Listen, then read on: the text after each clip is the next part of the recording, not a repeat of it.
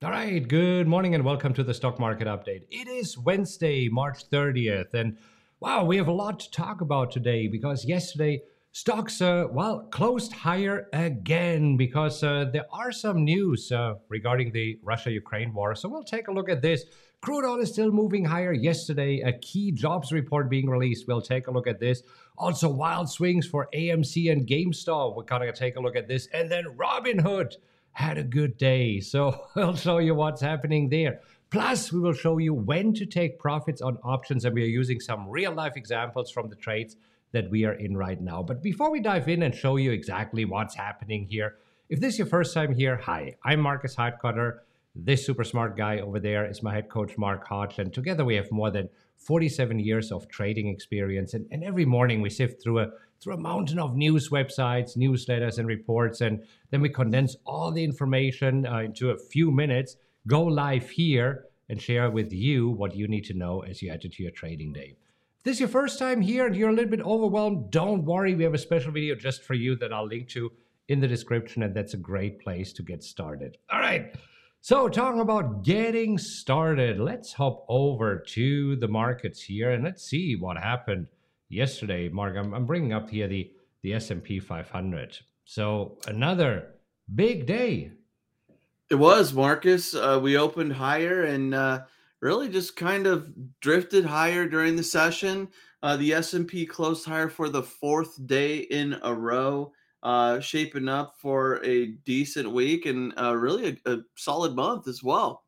Well, because now also something significant happened yesterday. So the S&P 500 is now out of correction territory. Let's talk about correction territory because this is happening when a stock market, a stock index, or even a stock is moving 10% below the previously established highs. And as of yesterday, we're down back at 4%. So that's good. Yeah, the correction definitely out of correction territory and making a march back up towards those highs and a real solid couple of days. Yeah, also, I mean, the Nasdaq yesterday on fire. I mean, up 1.8%. And then we had the Dow up almost a percent with yesterday. The VIX, the fear index, trading lower here.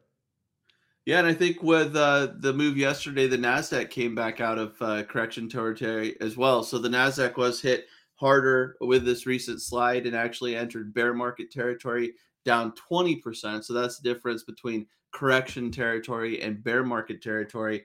But with yesterday's rally, I think we popped out of that 10% drop too. Yeah. So let's talk about what's happening. I mean, yesterday the peace talks between Russia and Ukraine started in Turkey, and there were some good news towards the end of the day that kind of sounded, we're making some progress. It did, and this really helped the markets yesterday. Hope that the Russia-Ukraine ceasefire was on target.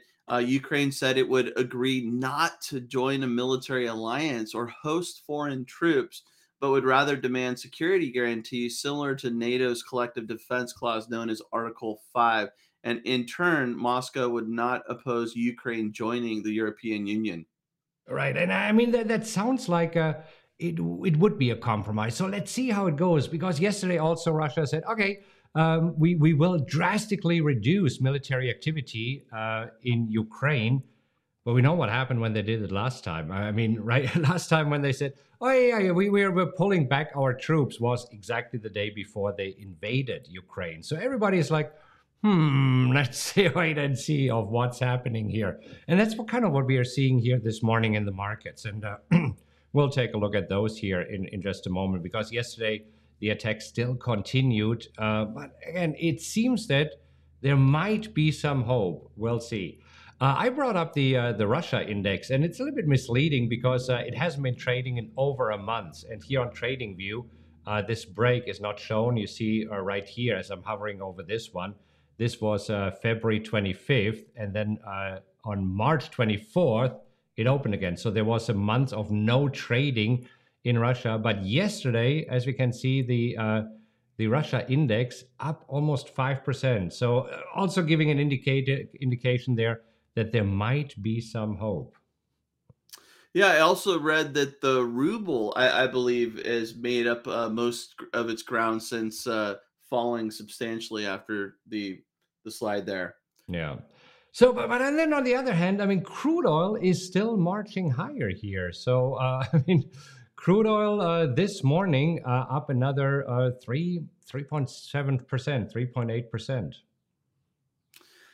Yeah, and we know there's the issue with Russia crude oil and what's going to happen there, but also the shutdowns in China and potentially lower demand. So crude oil's just all over the place right now. Just a ton of volatility. Yeah, we're getting into a really interesting triangle formation here. If we want to take a look at what happened here, because we did have. Let me just draw it in here, the trend line.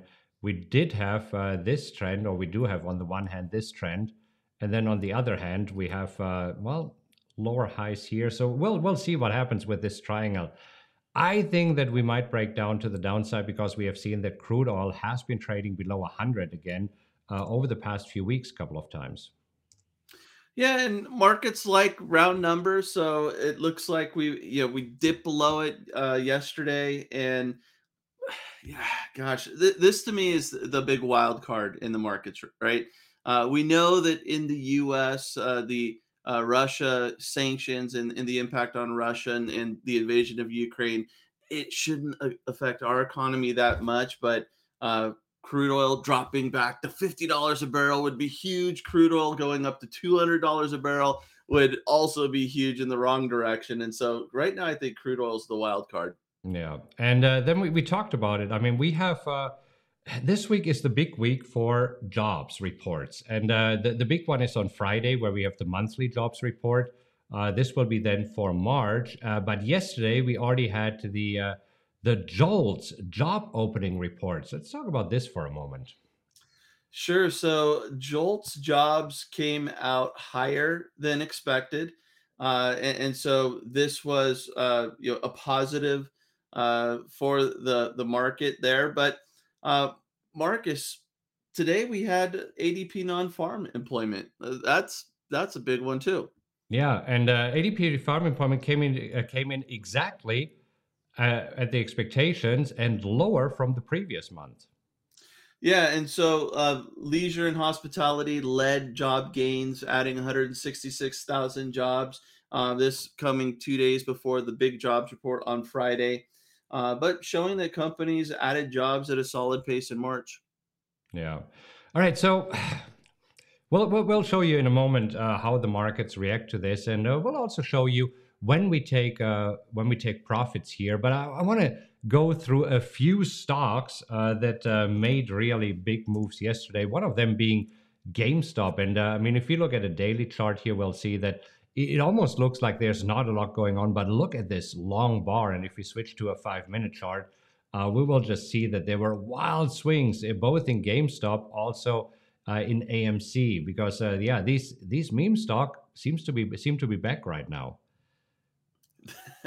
They do, and I mean we saw earlier on that that push towards more risky assets, Bitcoin and these meme stocks really kind of drove the markets higher, and now that's back. So that I think that could be a good sign for the market, but just crazy moves in the meme stocks. Yeah, I mean, here we're talking about 156% gain. I mean, it looks so harmless on the chart, but that's 156% gain. And it all started when the CEO said, you know what, I'm just adding another 100,000 shares to my existing shares. And he now has 9.1 million shares. And on this rally alone, the CEO, Ryan Cohen, made $600 million. That's not bad at all, huh?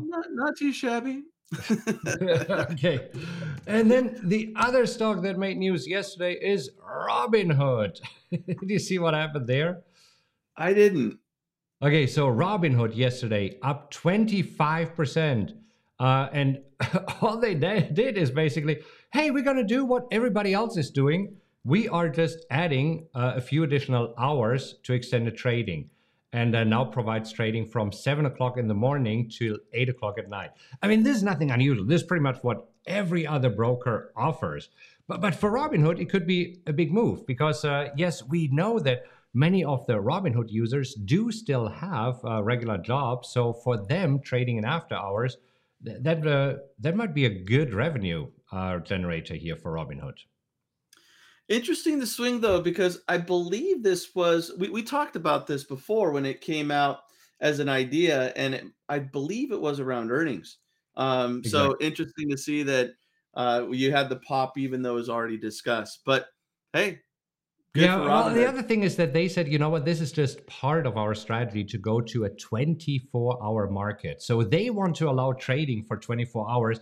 And again, with Robinhood, you're not trading necessarily against other traders, especially with Robinhood, it is against market makers. And this is how they're getting paid. So this is why they can probably do this, even though officially all of this after hour trading is usually just from 7 a.m. to 8 p.m. True. I guess payment for order flow is easier done in a 24-hour environment compared to the traditional exchanges. It seems so. Hey, Marcus, Yeah. I think we have to bring up Apple. Okay. Oh yeah, yeah, yeah. Oh my gosh. Yes, you're right. I mean, gosh, what a rally for Apple. I think they're up 11 days straight. Yeah. I think this is the most consecutive wins that they had since I don't know what 2000 something. Do you know the exact number? I think when they released Yeah, I the saw iPhone that 2008, I somewhere. believe almost. Yeah, just an impressive move for Apple. Down a little bit pre-market. We'll see if the rally comes to an end or not today, but just a real nice move for Apple. Yeah, I just want to talk quickly about when to take profits here on options, just because it's a question that came up. So on Monday we sold options on AMAT, and we got $60 per option. And according to the calculator, based on my account size here, we're looking to trade 8 options. So let's just write this down here. So this would be times 8 options times 8.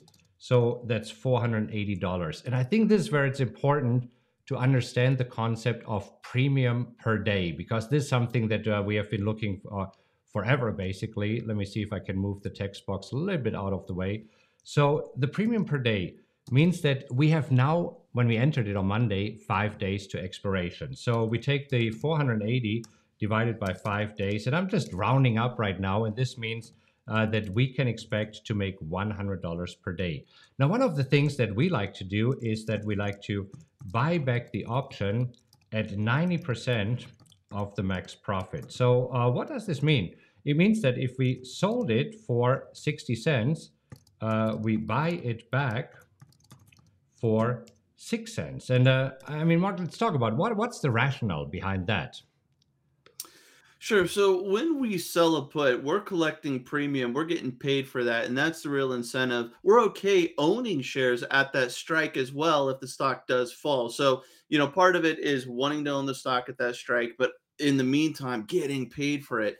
Now, when the stock is drifting a little bit higher, the value of that put is decreasing, which is a positive for us. And that means that there's just a little value in that put left during the week at times. And so we could hold on to that little premium and squeeze out just every penny possible. Or we could close the trade early by buying it back at a lower price, locking in that profit, and freeing up that buying power to put on a new and better trade. Right. Because if we can buy it back after, let's say, 3 days for 6 cents, we make what, 54 cents, $54, and again times 6. So that's where's the calculator? Like $324. Yeah. Yeah. So which means that here we are getting already our $100 per day. So that's the idea here. So we're getting out of this, as you said, freeing buying power. Now we are not doing this on the very last day by expiration. But if we can do that today on a Wednesday, and after 2 or 3 days we're collecting the max premium, I said we can free up some buying power to enter more positions. Because especially today, there could be an opportunity, because this morning markets were a little bit lower. I'm bringing up the E-mini Nasdaq futures, and we're switching to a 5-minute chart. I mean, after this impressive rally, I'm not surprised that we are opening here a little bit lower, that we see some profit taking. So this is where we opened yesterday, and we see that overnight just moving lower here right now, down 0.5%. So also showing that this morning's ADP jobs report didn't really move the markets here. Exactly, exactly. And Marcus, yesterday, NXPI was a trade that I put on Monday, Right. and gosh, I shouldn't share that I broke my rules, but this is where I collected 86 cents on Monday for every option that I sold, which was maybe 18 cents a day premium per day. And I was able to buy it back for 12 cents. That was 86% of its entire profit potential. So I'm at 18 cents premium per day, or I could hold on to it for $3 premium per day. I decided to close it early, get out of the trade. Now I have that extra buying power. So if we get a nice down day today or tomorrow, now I have a free open position. All right. Now we got to start trading live here, but tomorrow we will show you of why Mark took the NXPI trade and I did not take this. So there's a very specific reason that we'll show you tomorrow because we're running a little bit out of time here. But is this helpful to show you this discussion of what we are doing? If it is, give us a like or leave a comment below and let us know what else you would like us to cover so that we can do this here during these morning updates, which are for you, so that you can become a better trader. Okay, anyhow, Mark, we got it started with trading. If you would like to know how we trade these crazy markets, there's a few videos for you. Take a look at these and then make sure that you tune in tomorrow morning when we show you of why Mark took the one trade, the NXPI trade, and I chose not to take it. All right, have a great rest of your day. Happy trading, everybody.